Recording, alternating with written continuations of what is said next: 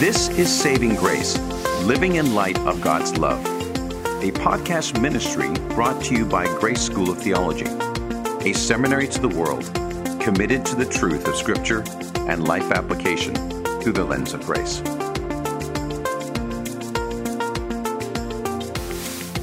Hello, I'm Carmen Pate, your host for today's podcast. At the core of a life of glory is unbroken fellowship and intimacy with God. So how do we nurture our lives to ensure that our fellowship with the Lord is unbroken and to increase our intimacy with Him? Well, Mark Ray believes there are two pillars that will guard our fellowship and our intimacy with Christ, and he'll share those with us today. Mark is the Vice President of Community Development here at Grace and has a substantial history with Grace School of Theology, including being an original Board of Trustee member and a primary advisor from earliest days. Mark holds a Master of Biblical Studies from Dallas Theological Seminary and a Master of Divinity from Grace School of Theology. He has served churches as an associate pastor and as a lead pastor, and he has served as COO of a major evangelistic ministry. Mark will soon be launching the Grace Center for Spiritual Development, and we'll tell you more about that in the weeks to come. But let's listen now as we hear Mark Ray's message, The Pillars of Worship and Prayer, in our series, A Life of Glory. There was a young woman who had just put her young son to bed, and she was standing in her living room, kind of straightening up, getting things fixed. And she heard this clunk, this thud coming from the back bedroom where she'd put her young son to bed. And she raced back, turned on the light, and saw him lying on the ground next to his bed. And she said, "What happened?" He said, "I don't know. I guess I just stayed too close to where I got in." Think about it. Let it reside there for just a minute. We have been talking about the spiritual life for the last 8 messages. We're in the 9th message of the spiritual life. And we're going to do something a little bit unique and a little bit different this morning. Let me do a quick review of the spiritual life, and then I want to talk to you about 2 foundational things that we want to experience today. We started 8 weeks ago talking about glory, 1 Corinthians 10:31. Whatever you do, do it to the glory of God. Do it in such a way that you manifest His character to the world. In order to do that, we have to conform to His character, which is holiness. We have to be holy, for He is holy. But because of sin that happened in the garden and subsequently our sin, holiness got shattered and God came with an answer. And His answer was grace. Grace that came through His Son, Jesus Christ. Grace that by His death, burial, and resurrection has brought us back to being the holy creature that we were designed to be. He lavished us with 33 divine gifts of grace, blessed us unbelievably with His grace. And because we are blessed, we're then to live triumphantly, this triumphant, overcoming life for the things that happen here in life and overcoming sin in our life. But many of us don't live all the time in triumph. And it's because sin rears its ugly head. God has an answer for that. His answer for that was the death of Jesus Christ. We learned in Romans chapter 6, where Paul looks at us and says, "Know who you are in Christ. Consider yourself dead to sin, but alive to God in Jesus Christ. And present yourself as an instrument of righteousness to Him." Know, consider, and present. And even though we do that sometimes, the flesh still rears its head, as we learned in Romans chapter 7, and God has an answer for that. And His answer for that is the Holy Spirit. The Holy Spirit who indwells us, who fills us, in whom we walk, and out of whom is developed the fruit of the Spirit. Those character traits of Christ that glorify Him. We learned last week about the full extent of the work of the Holy Spirit in our life. And this week, the 9th week in the spiritual life, what we want to ask ourselves the question is, how do we nurture this spiritual life? In other words, how do we not stay right where we got in? How do we move beyond where we got in? We believe in Jesus Christ. That brings us salvation. But we don't want to stay there. We want to move deeper into a relationship. We want to engage deeper with the God of the universe. We want to understand and have a deeper involvement with Jesus Christ and let the Holy Spirit get more of us. Like the little boy, we don't want to stay where we got in. We want to move deeper into this relationship with God. And how do we do that? Well, God has an answer for that too. And two of the things that God gives us very specifically are worship and prayer, the two pillars on which rests our relationship with God. God and us build this foundation between us in a covenant relationship. This covenant relationship started all the way back in the Garden of Eden with Adam and Eve. Covenant relationship on what God wanted us to do and what He created us to do and what He created us and gave us the responsibility to do. That in that covenant relationship, we saw that move and was restated with Noah. Then He formed a new relationship with the nation of Israel through Abraham and ultimately through David. And then in Ezekiel and Jeremiah, He gives us this new covenant that Jesus Christ inaugurated with His death, with the shedding of His blood. That's a new covenant. A new covenant full of promises that God gives to us. The covenant promises that God promises to you and to me in relationship. And the two pillars on which that is built of how we engage in that, how we grow deeper in that covenant relationship are worship, which is us giving to God, and we'll talk about that in a minute, and prayer, which is God giving to us. And so we get this wonderful, wonderful relationship that gets nurtured through worship and prayer. And this morning, which is why I'm up here so early in the message, we want to experience worship and prayer together. Now, don't bolt for the doors, but we're going to experience worship. We're going to learn a little bit about it, and then we're going to engage in it together. And we're going to learn a little bit about prayer, and we're going to engage in that together. And I would ask you this morning to bring who you are, who God has created you to be. Bring that to this morning. And don't hold anything back.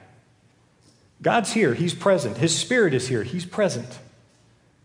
And I would ask you to be a part of being present in front of God Almighty. And bring that to your worship. Bring that to your prayer this morning. I want to talk about worship and prayer. First, we're going to talk about the first pillar, and that's the pillar of worship. And there are several foundational statements I want to make about worship. The first is this, and that is that worship is all about God. Worship is about God. It's about us giving to Him. It is placing Him at the place that He should be, at the head of everything. The all-sovereign God of the universe. And we've talked before about who God is in both His character and His nature. But worship is all about God, right? Thank you. Worship is all about God. Worship is about our giving to Him. It is about, and we're going to talk about this in just a minute, it's about us giving ourselves to Him, lifting Him up, praising Him, glorifying Him, giving Him us. Third, worship is both individual and corporate. Worship can be experienced individually, but it can also be experienced corporately. The beautiful thing about worship is we can do it just between you and me, just between me and God. But we can also experience worship in the body. We can experience worship here at Midland Bible Church together. We can experience worship with the believers around the world who are worshiping right now. And it's an amazing thing that God binds us all together in worship. A fourth thing about worship, it is what I call the controlling attitude of the spiritual life. Because everything we do, and we'll learn this in just a minute, but everything that we do is worship. Whatever you do it to the glory of God. Do it so that you manifest Him. Do it so you lift Him up. There was an old story told about Martin Luther. Love this story.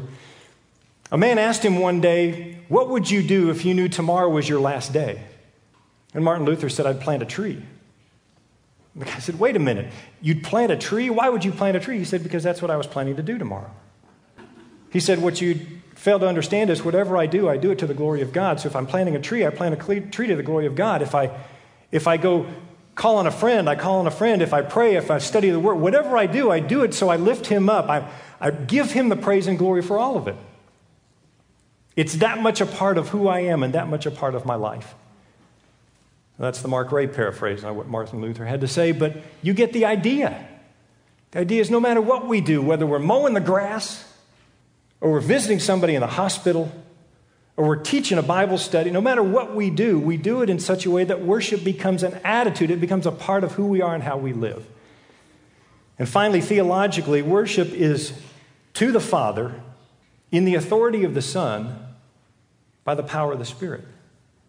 It's the Spirit that moves us to worship, and we do this because of who Christ is in our life, the authority that he has. Matthew 28, verse 18 says, all authority has been given to me, so even in worship, the authority is to Christ, but that worship is to the Father.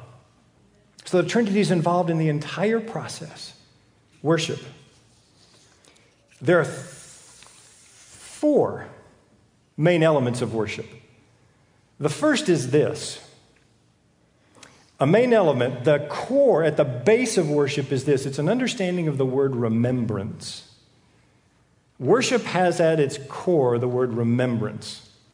I want you to turn to Psalm 105, verses 1 through 5, because this, for me, the psalmist here gives us the basis for what remembrance is. And we're going to read this together in a worshipful atmosphere. We're going to read Psalm 105, verses 1 through 5 together. And as we do, I want you to hear remembrance, the covenant relationship, and people asking God to remember this covenant relationship, and us remembering that covenant relationship and being faithful to God. This is Psalm 105, verse 1. Let's read it together. Oh, give thanks to the Lord. Call upon his name. Make known his deeds among the peoples. Sing to him. Sing psalms to him. Talk of all his wondrous works. Glory in his holy name.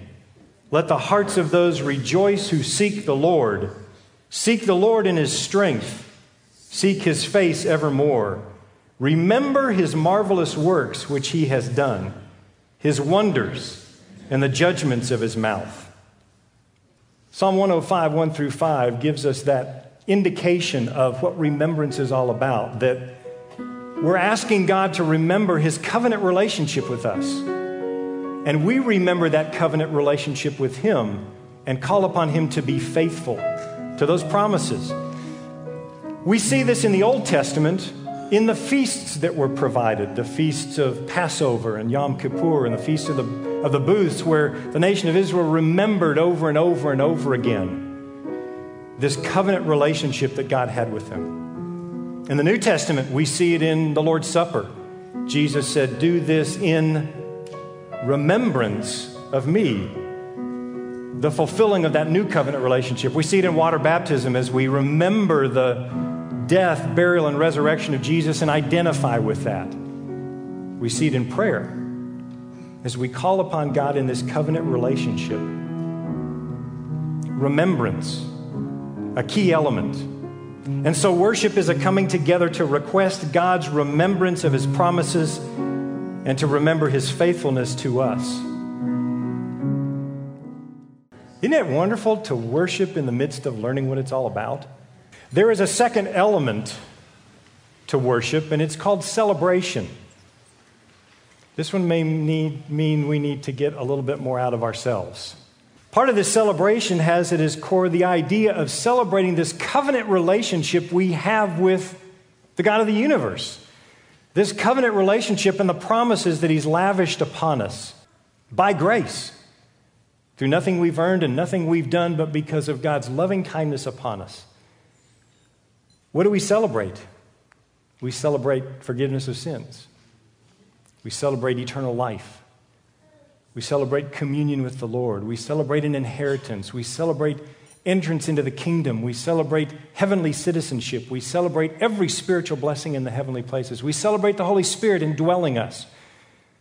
Point after point after point is this celebration, the idea of celebrating not only the covenant relationship, but the blessings that pour forth from that covenant relationship, lavished upon us by the God of the universe. Celebration then is this. It is worship in the midst of this covenant relationship that we have with the Lord God Almighty, and the opportunity to rejoice in that. Friends, we rejoice when our favorite football team scores a touchdown. What God has provided for us is so far beyond that, it's not even in the same ballpark. It's not even in the same worldly environment. And what he calls us to do in the midst of this is to lift up our celebration, to lift up our worship in celebrating him and what he has done. Because it's unbelievable what he's given us and how he's provided.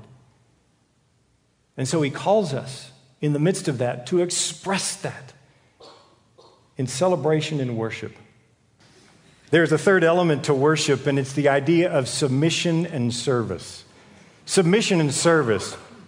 This comes from Romans chapter 12, verses 1 and 2. I want to read that one together as well. Can we put that one up there? Romans chapter 12, verses 1 and 2. Let's read this together.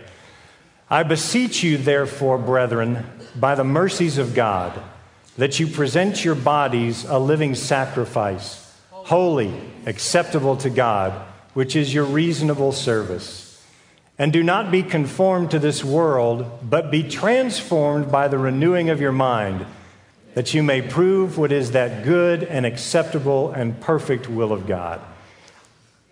This third element, and actually it's the third and the fourth, are the idea of submission and service. Submission comes from the Greek word proskuneo, that literally means to prostrate oneself, to bow down in worship to the one who is worthy to rule and the one who is worthy to be worshiped. The idea of submission, to submit yourself to the one who is worthy to be worshiped.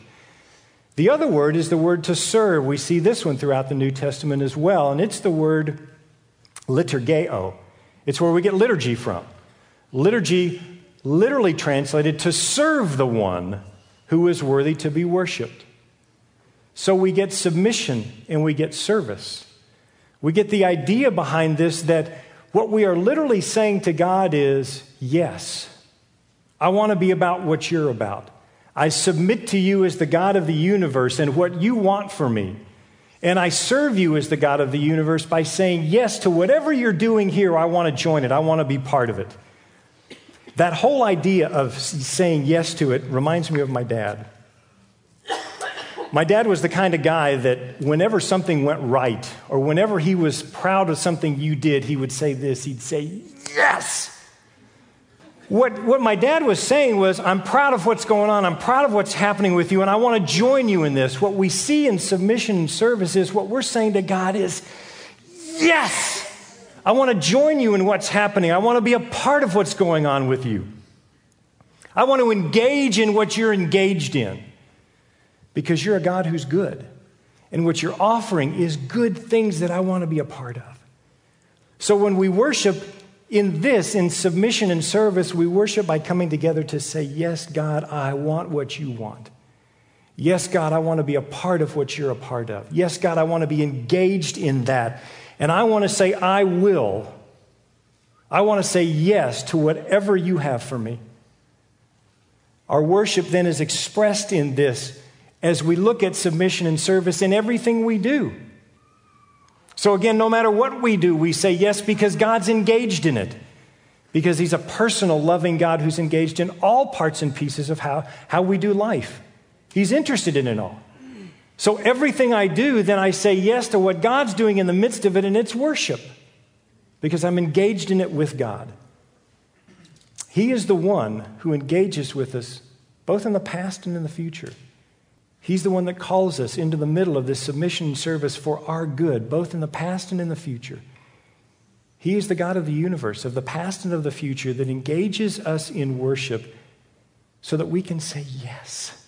So there's a second pillar that we've talked about. We've talked about worship now, and that is us serving the Lord, giving to him, giving him our glory. But there's a second side of this, and that is prayer. Old and New Testament scriptures are full of prayer. Prayer is the second pillar that works in conjunction with this, and it may surprise you a little bit, but the idea behind prayer, the central theme behind prayer is the idea of asking and God giving to us. But I want to talk about that very specifically because it's giving to us according to his will, which is good and perfect, exactly what it should be and exactly our best. So let's talk about prayer for just a minute. The same 5 fundamental statements that we made about worship hold true for prayer. First of all, prayer is all about God, right? Too many times I make prayer about me. That's right. But prayer is all about God. That's right. The second thing is that prayer is about God giving to me, where worship was me giving to God. Prayer is about God giving to me, and I'm going to clarify that in just a minute. But prayer specifically is that thing that God has provided where I get a chance to come to him, which is an amazing thing in and of itself, isn't it? That the very throne room of the God of the universe is thrown wide open because of what Jesus Christ did. And because of his Spirit living in me who intercedes for me, even when I have no idea what to say to him, my prayers communicate with him. And so prayer is that all about God. It is that God giving to us. It's both individual and corporate. Isn't that an amazing thing? That not only can prayer be individually between me and God, but prayer can also be corporately what we do together as a body, that we can lift our voices together in prayer as a body of believers. And God hears that. Prayer is what I call the active attitude of the spiritual life. Where worship was the controlling attitude, this is the active attitude, because what we're asking God to do is to engage with us. We're asking, and I love how Vince Philoftis puts this, we're asking God to show up and do his God thing. We're asking him to come be God. And God loves nothing better than coming and being God. Theologically, prayer is to the Father in the authority of the Son by the power of the Spirit.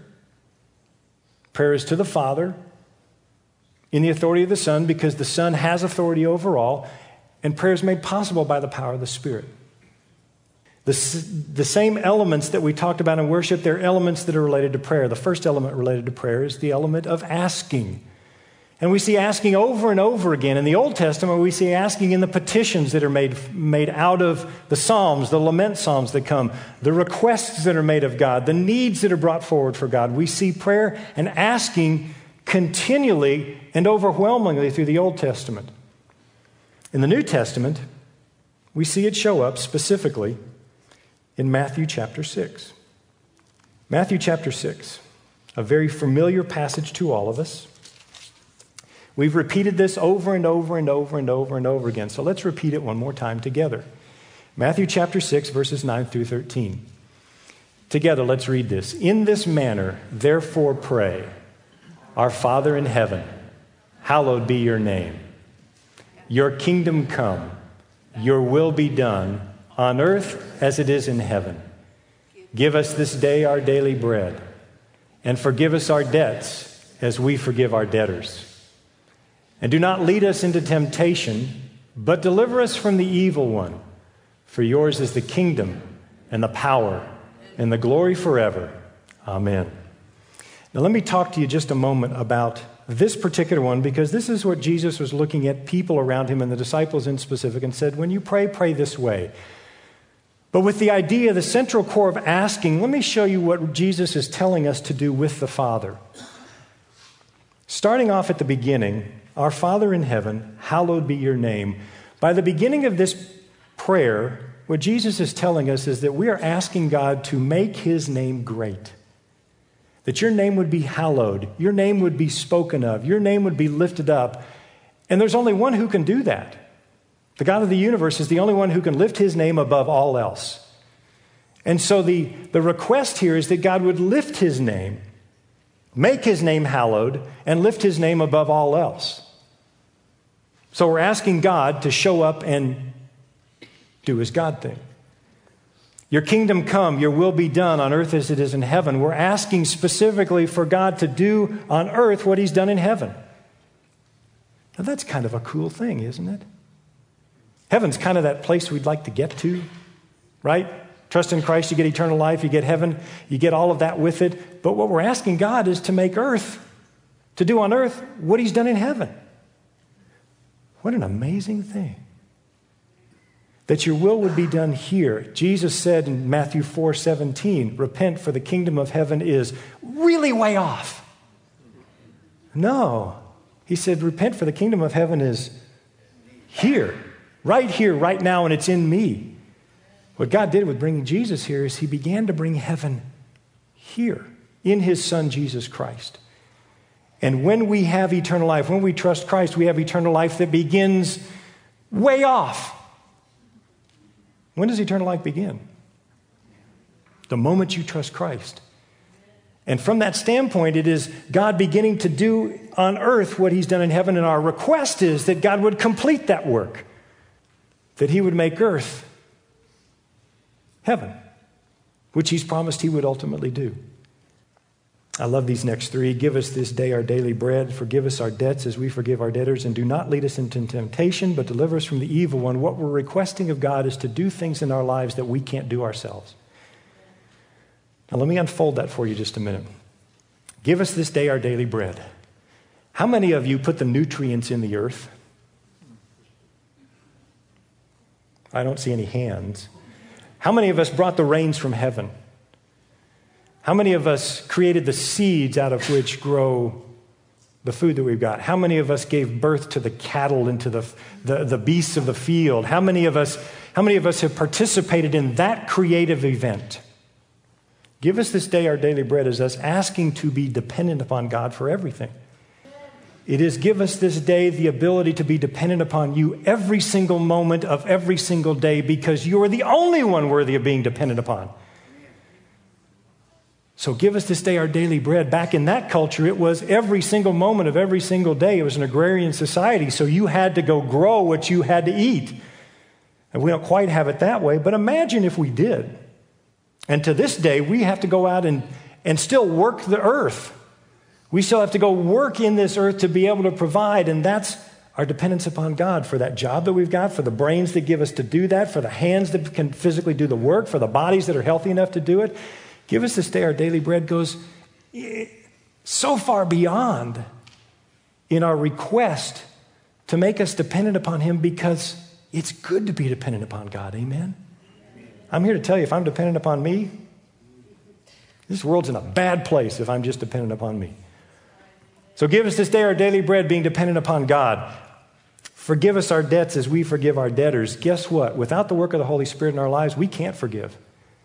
Forgiveness is not in our vocabulary because the idea of forgiveness came from Him. And so we can't forgive because we don't have the Holy Spirit. Without the Holy Spirit, we're not going to forgive.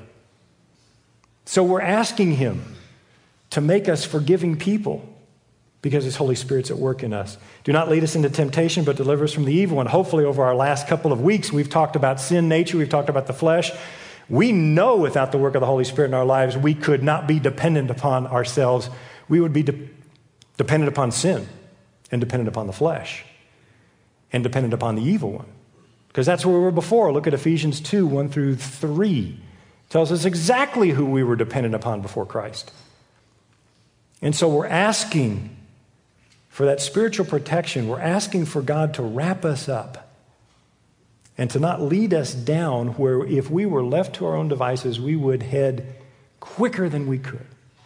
Finally, he says, for yours is the kingdom and the power and the glory forever. Our prayer is asking God to create in us, to make us to be who He created us to be, that perfect, holy image bearer of Jesus Christ. And that happens in His kingdom with His power to His glory. So what we see out of this is this incredible idea of asking. Listen to how Chuck Swindoll puts this. And this will be a little convicting. Heaven is filled with a room that will surprise all of us when we see it.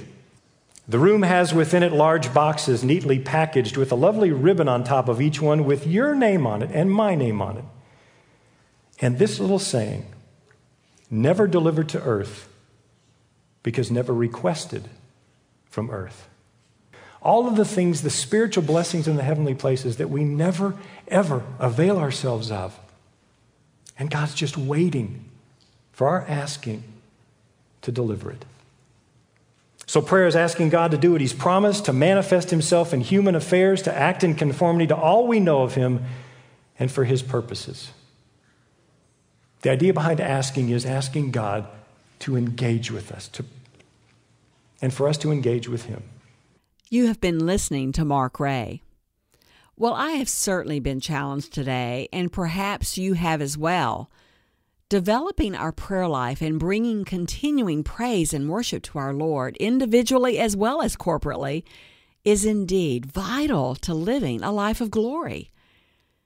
Grace offers many resources to help you on this journey, including books like Maximum Joy by Dr. Dave Anderson, or free seminars led by Dwight Edwards, and accredited online courses by a number of our distinguished professors. We also offer daily devotionals to help you in your walk. Do check them out. All are available at gsot.edu. Perhaps you have friends and family who need to hear about God's amazing grace. Sharing our podcast is a perfect way to start the conversation, and we have an archive of those products that you have missed. So glad that you've tuned in today, and remember, the love of Christ can never be earned and can never be lost. You have been listening to Saving Grace, a podcast ministry of Grace School of Theology. For more information, visit gsot.edu/savinggrace. Views expressed on this podcast may not always be the views of Grace School of Theology or its leadership.